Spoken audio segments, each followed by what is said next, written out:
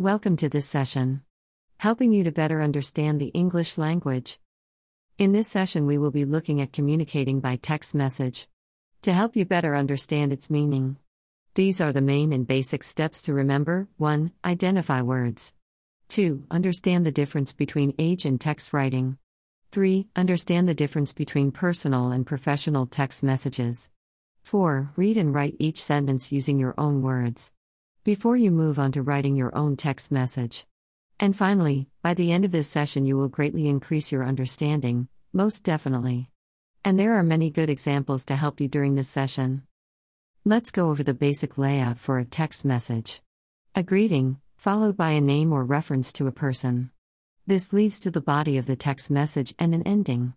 Depending on how you end the message, it will show if the text is a personal note to a loved one or a professional statement to an employer or colleague, even a reply to an order.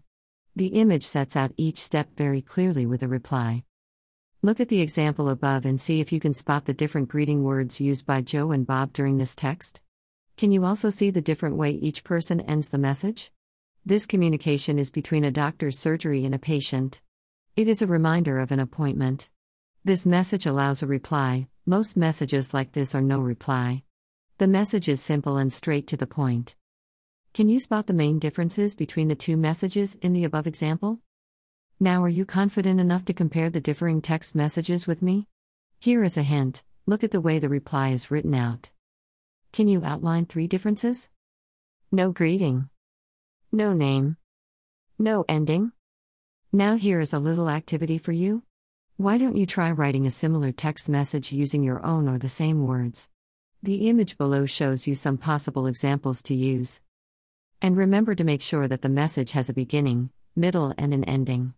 This does not mean that the message has to be written in proper sentences.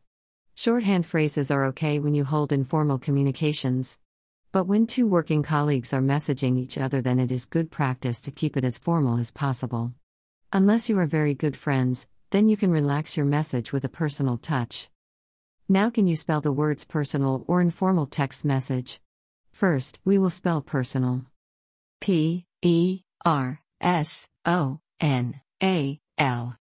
Next, spell informal. I-N-F-O-R-M-A-L. Now spell text. T-E-X-T. And finally, spell message. M-E-S-S-A-G-E.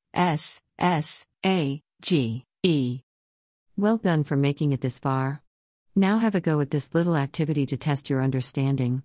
I am sure you will do great. Now grab a piece of paper, a pen or pencil to check your understanding of what has been learned so far. Start by writing a text message as a conversation between 2 people, like the examples shown above. You can even try to read the text message with another person to see how it flows and if you need to make any changes. If you still find it challenging to understand by the time you have worked through this session, then please use a dictionary or use a web browser to search the words or terms and example sentences. Another way to check your understanding is by texting others and using your own sentences, greetings, and endings. Go ahead now and surprise yourself. I hope you found this session useful. And remember to practice, as this will increase your understanding and skill of texting. Thank you for taking part. And well done, you. Like what you read. Subscribe.